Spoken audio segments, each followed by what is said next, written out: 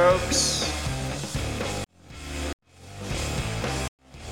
Welcome to this week's Truth in 1,000 Words or Less. So happy you could join us.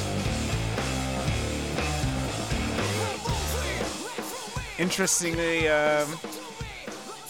happy news to report this Thursday morning, as we've actually had quite the. Speaking of having people joining us, we've had a lot more people joining us in the last month or so.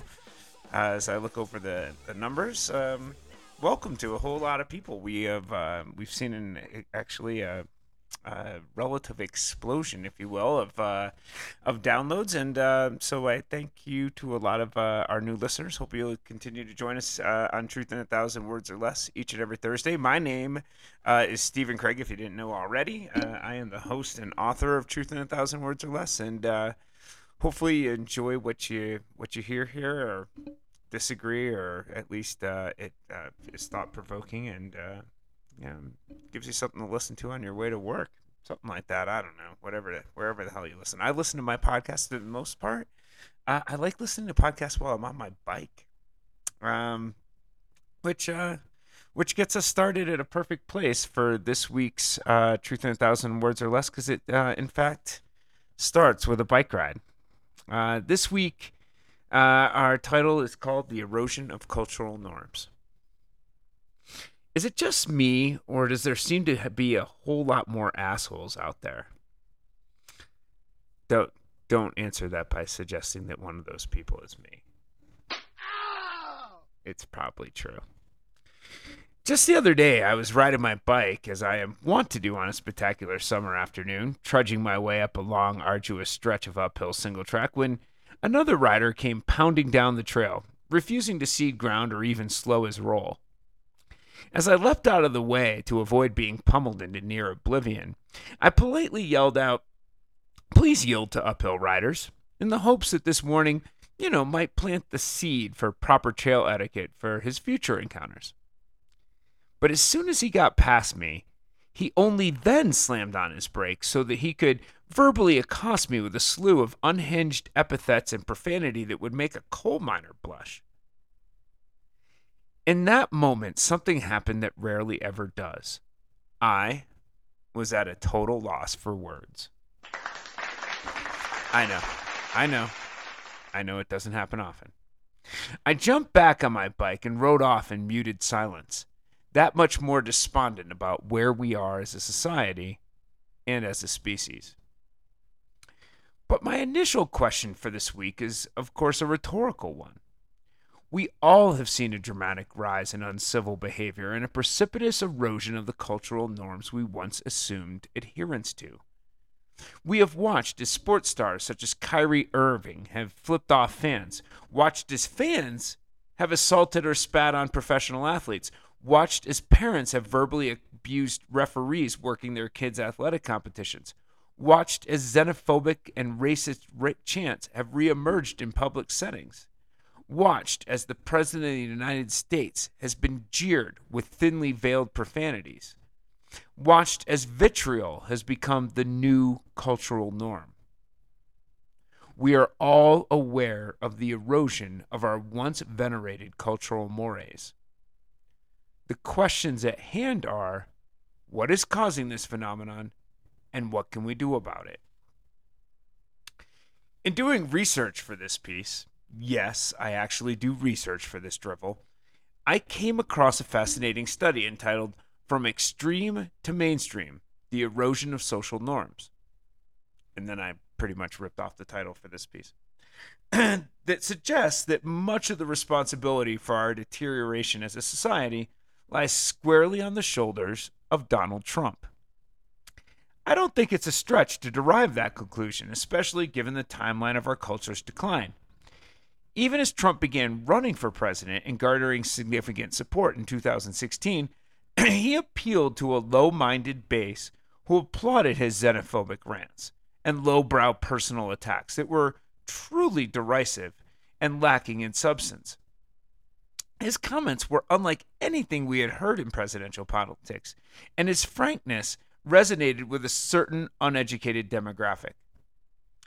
Forced to suppress their latent racism by a society that had purportedly evolved beyond overt racial prejudice, they felt emboldened to rear the ugly heads of that racism once again, this time with a vengeance that made it known that they resented having to keep it under wraps for so long.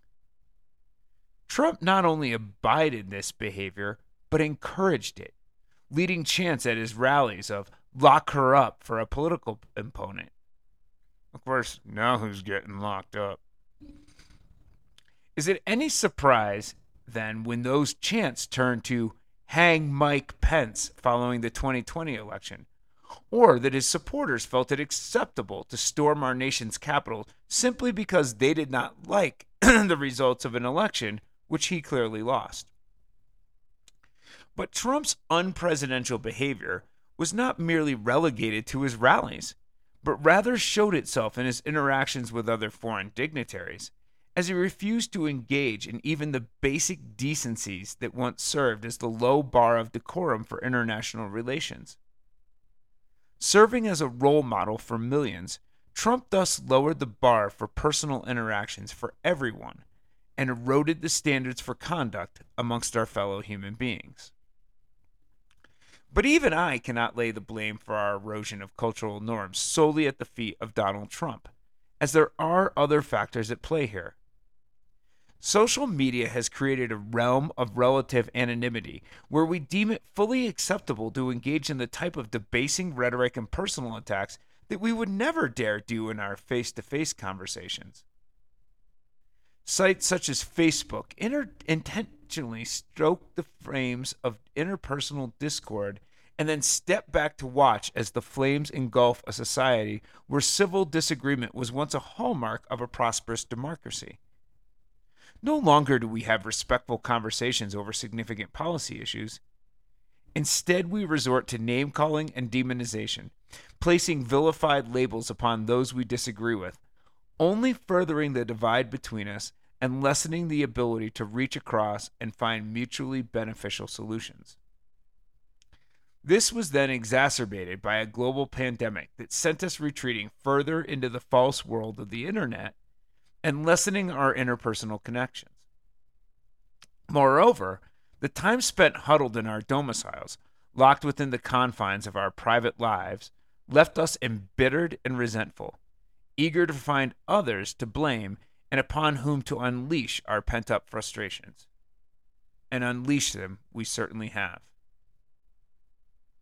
So just what do we do to reverse this perilous descent into societal anarchy? How do we undo the damage of a culture that has given up on the basic principles of decency?